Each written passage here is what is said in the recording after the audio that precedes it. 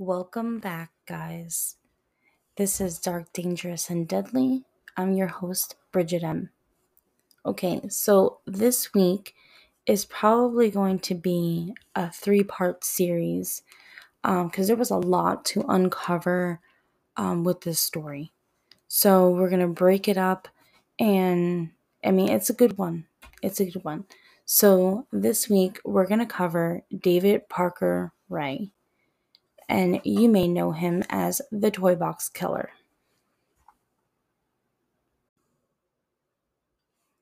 David Parker Ray was born on November 6th in 1939 in Belen, New Mexico. He was raised by an abusive grandfather, but he would occasionally see his real father.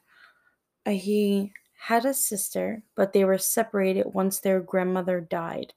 Could be something about not having a woman in the house, maybe.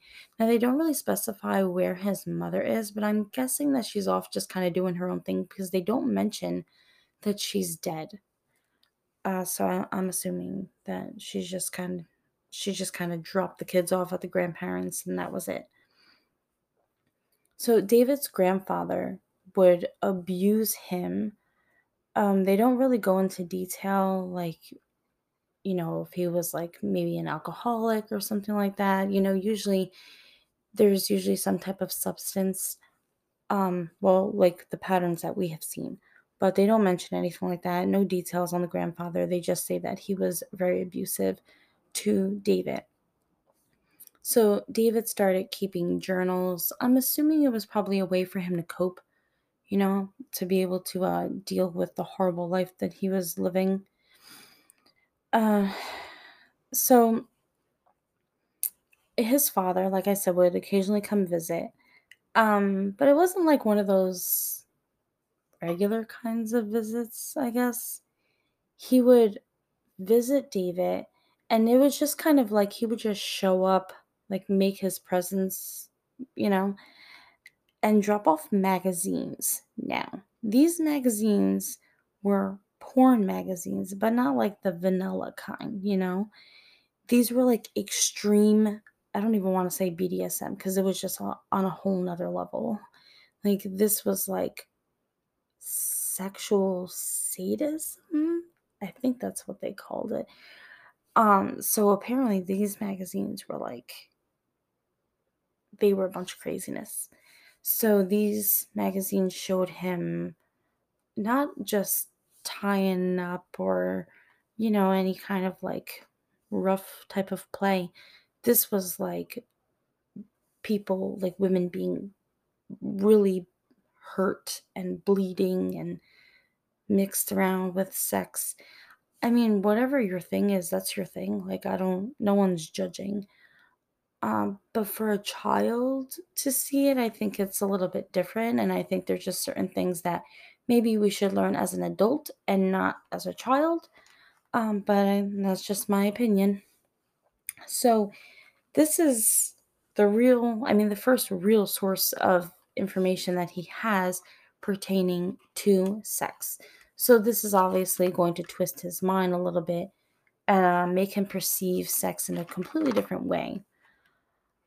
So with the constant violence that he was exposed to, this would lead David to needing violence in order to get off. TMI, I guess, but just a warning, which is probably what I should have done in the beginning. But I'm going to get very descriptive, and every ounce of information that I know, you're going to know. This episode is going to cover a lot of sex and violence, rape, murder. It's all mixed in here, and I'm not holding anything back. So if you decide to leave right now, I get it. But if you stay, that was your choice. Okay, on with the story. So David needed violence in order to get off. And I think this is the reason that he was like shy around girls. He used to like get made fun of for being shy. He was really awkward around girls, and I guess that's why, like, he would get picked on. I mean, you're when you get like a certain age, people just kind of, I guess, feel like, you hit a certain age and it's like, "Oh, okay, well, are you dating, or, "Oh, do you have a boyfriend? Do you have a girlfriend?" We've all been asked that stupid question before. But with him, he wasn't dating anyone. He was just kind of like really to himself. And I think that's because maybe he didn't want to hurt people, but he knew that that was the only way that he would get any type of pleasure. So he just was kind of like, very quiet, very inward, very to himself. Um, as a teenager, he began to abuse drugs and alcohol. Um, but then as he became an adult, he joined the military. So this could have been a way for him to attempt to turn his life around. He did well in the military, and he was able to get a dishonorable. He was able to get an honorable discharge. So that's good. After that, he went on to be a mechanic and like a park ranger. They mentioned this, and I don't know if he was doing both of them at the same time, or maybe he was a mechanic and then became a park ranger. Um, but I know they're definitely not the same thing. So, sorry, I know you can hear my cat crying. She's trying to get in the room. I apologize. She's going to keep crying for a while. So he becomes a park ranger at a state park located in Truth or Consequences, New Mexico. Now, yes, that is the real name of the town. The town was named after a radio show. So basically, I mean, I didn't even look at when this happened. I'm assuming it was a while ago. So a radio show, I guess, that was popular in the town. The radio show's name was Truth or Consequences. And they had like I don't know, like a contest, I guess. And they basically said like whatever town would name rename their town as the name of the radio station would then go there and like do like a taping in that town. So this town was like, sure. And then they renamed themselves after the radio show, which is to Truth or Consequences. So Truth or Consequences State Park is where David Parker Ray is, that's where he works as a park ranger. And this is where he meets Cindy Hendy. Now, if that's not a hick name, but so Cindy was also a product of a very rough childhood. Her mom was in beauty pageants, and this like consumed her life. Like that's all she cared about was being in beauty pageants. She didn't really care very much about Cindy, so Cindy was just kind of pushed aside. And so she's neglected. And to top it off, the mom's boyfriend starts molesting Cindy. Now, get this. So, Cindy finally gets up the courage to tell her mom, that the boyfriend has been molesting her. And the mom kicks her out of the house. Like, what the fuck? You kicked your daughter out because your boyfriend, your wonderful taste in a man, was molesting her. I mean, that's really, really great parenting right there, Choose the boyfriend over the kid. So Cindy was 12. She started to sell drugs so that she could make a living, and then she wound up doing drugs as well. Eventually, she would land herself in jail a few times, and one of the last times would bring her to start doing community service. Okay. Side note, I apologize for all of the meowing. I had to let my cat in.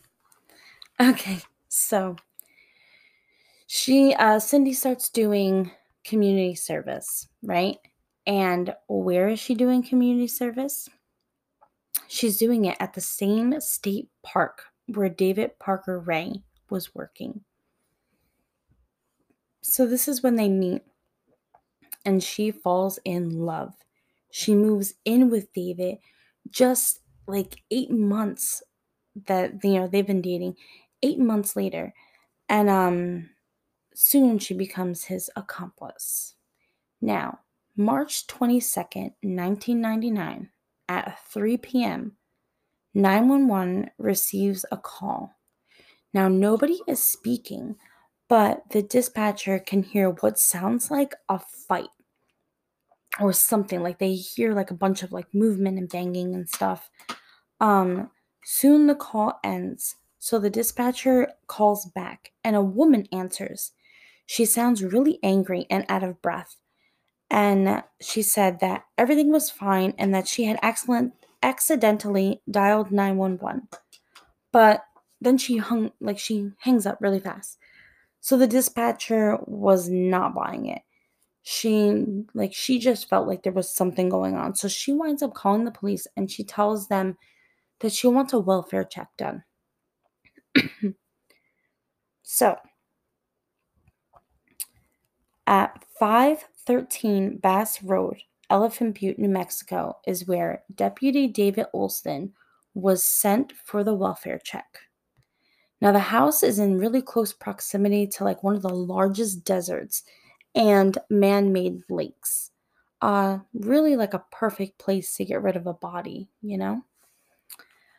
Okay, so while the deputy is on his way, two park rangers overhear the call on the police scanner and figured they would go take a look as well. As they approached, a woman is like waving them down to tell them that she spotted a woman running down the street. She was like, you know, she was described as like being completely naked. She's covered in blood and she has like some like metal like thing around her neck with like a long chain attached to it. So the park rangers tell her like, okay, stay put. We're gonna go and check out something else, but the police are on their way. So when you see the cops, you can just flag them down. Now, this like kind of baffles me because why?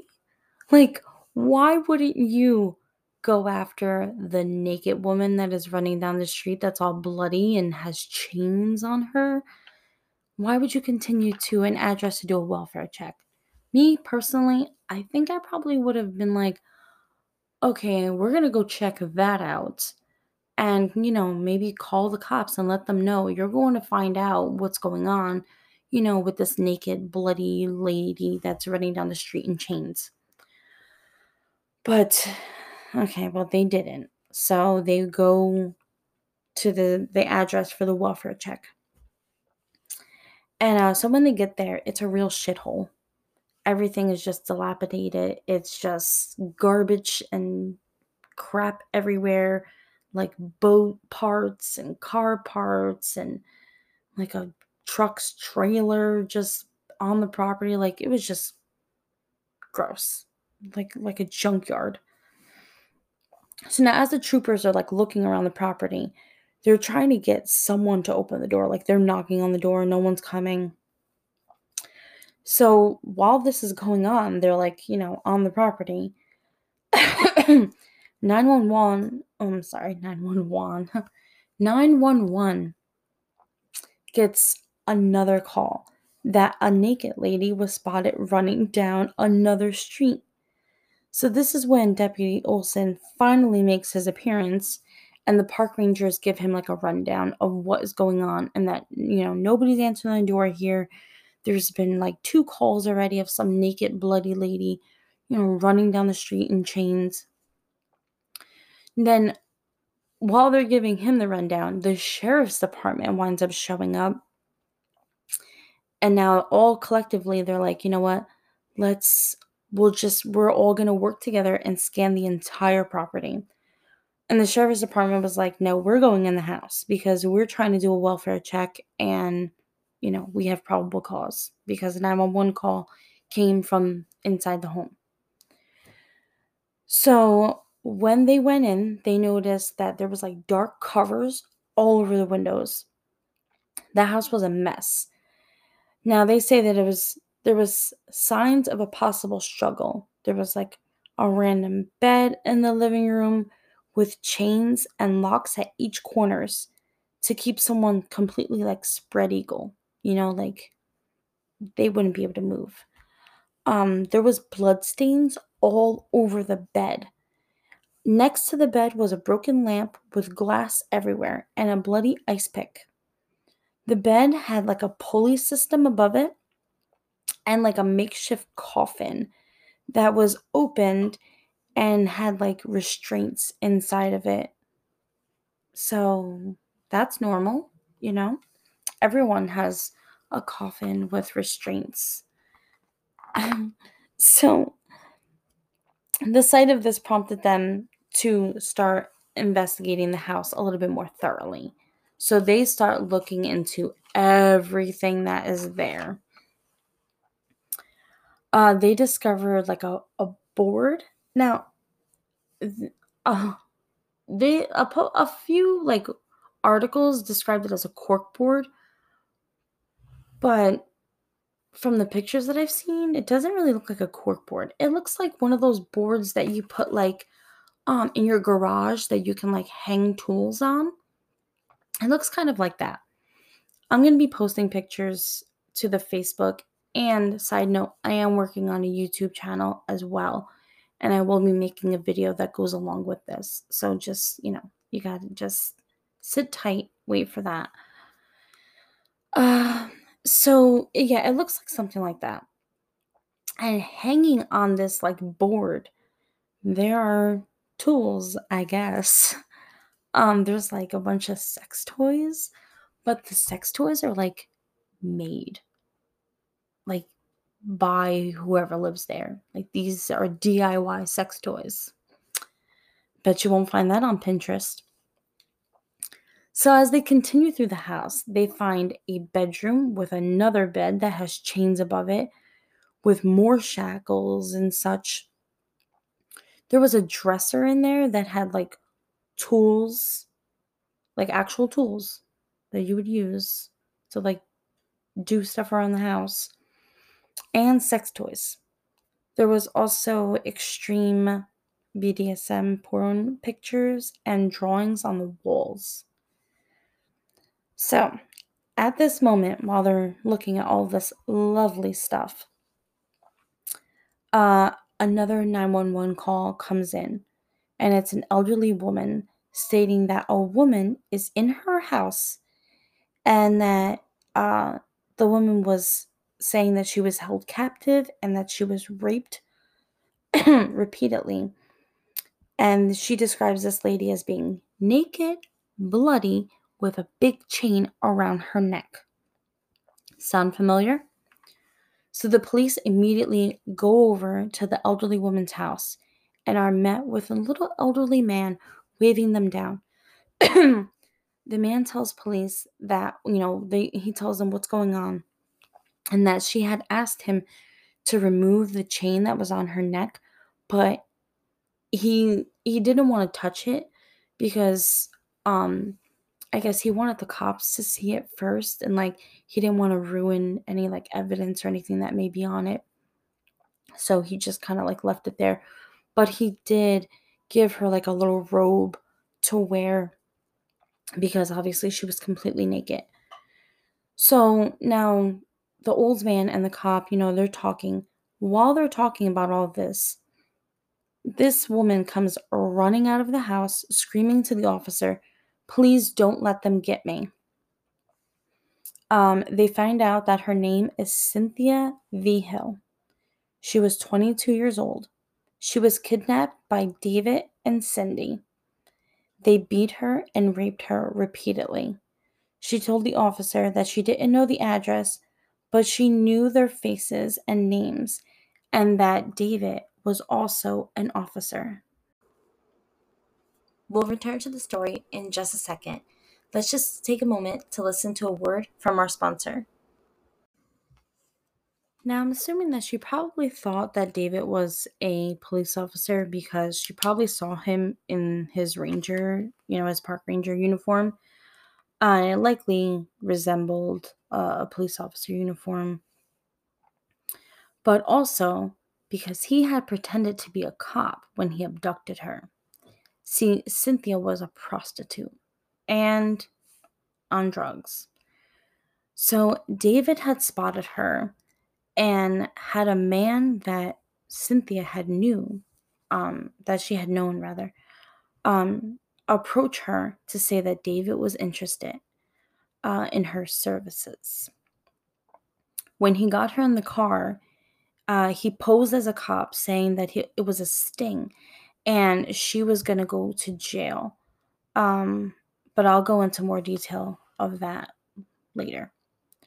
So now, as the police are speaking to Cynthia, another park ranger is finishing his shift and decides to swing by the house of the 911 call to see how things are going. As he does, he sees his coworker, David, and his girlfriend, Cindy. They're driving in the opposite direction. So he just does a quick wave at them and, they both continue on their way. So when he gets to the address, he realizes that that's actually David Parker Ray's address. And now he's like, oh shit, I just saw them, you know? So he like calls the police, lets them know like where they're going. They were quickly found and apprehended. So Cindy had to go to the hospital because she was bleeding profusely from a wound on her neck. David was brought to like a training center to hold him for like the time being while they called the state police for help. It was a small town and apparently they didn't have the necessary resources in dealing with a case of this magnitude. So, state police wanted to speak to Cynthia first. She was at the hospital and they like I guess they like had her like under surveillance or something. And she just kept saying to herself, like, I'm safe here. Um, and that's really sad. I can't even imagine like what a traumatic experience that must have been for her. And for her to just be like sitting there and just speaking to herself, like reassuring herself that she's finally safe. That like really is so sad. They start examining her and they realize that her entire body is not just, obviously covered in blood, but covered in bruises and cuts and just very obvious signs of being tortured and raped. Um, they finally were able to have the collar removed. Like they had to have like janitors come in with like bolt cutters or something to like cut it off of her. And as soon as they took it off, she just kind of like threw it across the room. She was so disgusted by it that she didn't even want it anywhere near her. And I don't blame her. Could you imagine the relief that she must have felt to finally get it off of her? I'm sure it was probably like causing her physical pain too. I'm sure it probably wasn't like that comfortable having this big metal thing just, you know, clamped on your neck. But also just knowing that like that mental feeling of being captive and then finally getting that thing taken off and realizing that you're finally free. So while the doctors are checking her out and treating her, guess who walks into the hospital? Cindy. Immediately, Cynthia starts like panicking. She's thinking that she's there to take her, and she starts screaming. That's her. She's here to take me. Cindy brushes it off and she just says, you should check her for drugs. She's an addict.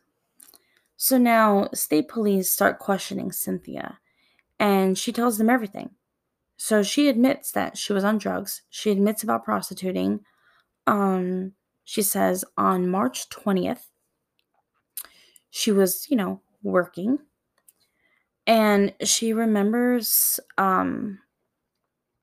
that whatever one of the people that she knew had came up to her and had said, oh, the guy that is, over here in this like trailer park or whatever, he's interested in your services.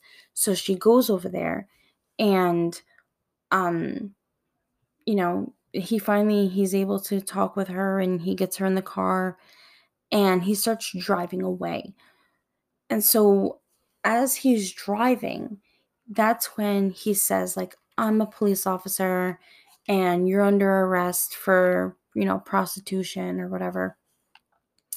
And then, like, so they're in like oh, what do you call it? Like they're in a motorhome, and so from the back appears Cindy Hindi, and she tries to like handcuff Cynthia. She handcuffs, oh, well, she like, Cynthia's like putting up a fight. So he winds up having to like pull over, and they both together subdue her, and they get her handcuffed to like a pipe. But Cynthia's not done fighting. So she starts like, wiggling this pipe that she's handcuffed to, and she's able to like loosen the bolts and slip out of it. But in doing so, now she's just kind of like loose in the back of the motorhome. And when he stopped at like a red light or a stop sign or something, she wound up like falling around. Oh, excuse me. And the thumping of her falling brought attention to her. And then, they were, I think they said that Cindy wound up using like a cattle prod on Cynthia to get her to like comply. And that's basically like oh, what do you call that? Where like it's shot, oh, like a taser. It's like a taser, but like on like a long stick. And they use it to like gather up the cattle and stuff. But in this case, it was used on a human being. So that's great. Just terrific. So now they drive 150 miles back to David and Cindy's house. When they get there, they pull up like right up to the door. They scoot her in the house really fast. They bring her into the living room where that bed is, and they put her on that bed. They get her chained, gagged, and blindfolded. So when they do this, she hears like a tape start playing. Now, this tape, I'm sure, is probably just as famous as the toy box. And we're going to get to both of those, but not in this episode. I'm sorry. Because to really understand David and everything that has gone on and all of what he has done, and just oh, excuse me, the way his mind works, I think that you guys need to hear the tape. So now there are some pieces of the tape that you can find probably on YouTube or through a Google search. But if you wanted to, you could always just find it somewhere else. But I myself want to be able to share it with you. Now, I've listened to an extended amount of this tape. It is very long, and I don't plan on covering the entire thing, but I do want to share a few key points with you guys, enough so that I feel like you can really understand just the evilness that was behind this man. And so we're going to cover that in the next episode. And then you'll, I mean, just a warning. It is going to be very graphic. So definitely like just know that. And but like I said, it's going to give you a better understanding of the person that he was and the types of things that he did. Now, I just want to make a little side note because there was a point in his life that I think he realized that what was going on was wrong. Because when Viagra first came out, he had actually contacted the company and he had asked the company if this pill would help him to get an erection and like to be satisfied without having to hurt somebody in order to do it.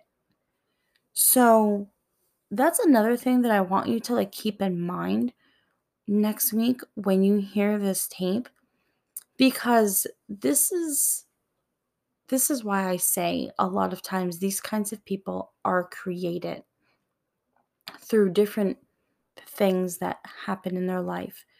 Because if he was have given to be given help at that point where he was actually looking for help, would he still be what he winds up becoming? You know? Anyway, guys, so that's the end of this episode. Like I said, next week we're going to cover the tapes and I'm going to probably give you my opinion on it. I want to know what you guys have thought so far. So please head over to the Facebook and leave me some comments. Let me know what you think. And let me know. Oh, yes. Also, when we're done with this, then I'm also recording an episode with my two friends. They're going to be our special guest for, it's going to be in a few weeks.